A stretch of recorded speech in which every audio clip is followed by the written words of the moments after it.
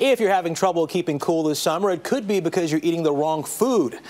Here with what to eat to help beat the heat is Cynthia Sass, registered dietitian and the author of the New York Times best-selling book, Cinch, Conquer Cravings, Drop Pounds, and Lose Inches. It's good to see you again. Thanks for coming in. Thank you. Thanks for having me back. How much fluid should we have every day this time of year? Well, according to the Institute of Medicine, women need about 11 8-ounce cups a day, and men need about 15, which sounds like a lot, but some of that can come from food. In fact, it can be at least 20% of what you need for the day. Interesting, and some of these foods surprise me, but we can avoid heat stroke by eating some of the things we're going to talk about today. Right. Preventing dehydration is the first key to that. All right. Bananas. I had no idea bananas had so much water in them. You don't think of these as being very watery. If you threw it on the floor, it wouldn't splat like a tomato, but 74% of what you're biting into here is fluid. So in a medium banana, you get 3 ounces, so almost half a cup right there. Interesting. Let's move on to chickpeas here. Another surprising thing, a lot of water in chickpeas. Yes, we eat a lot more cold foods in the summertime. You can put chickpeas on a garden salad, or you can puree them with a little extra virgin olive oil and garlic and lemon juice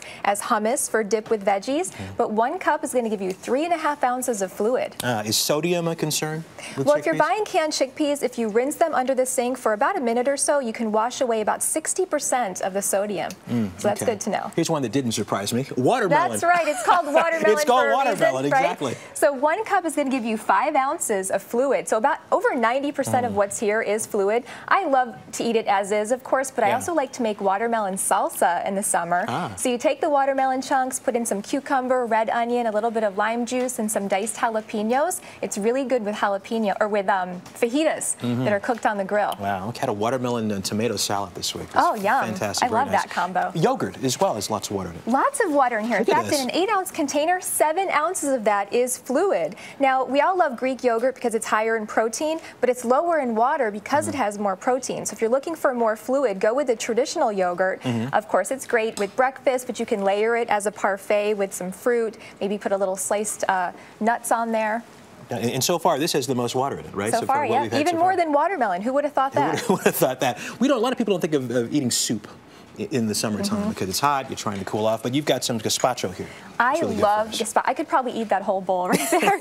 So get this, out of an 8-ounce cup, you get almost 8 ounces of fluid because all of what's in here is extremely watery food. So it's a great appetizer in the summertime.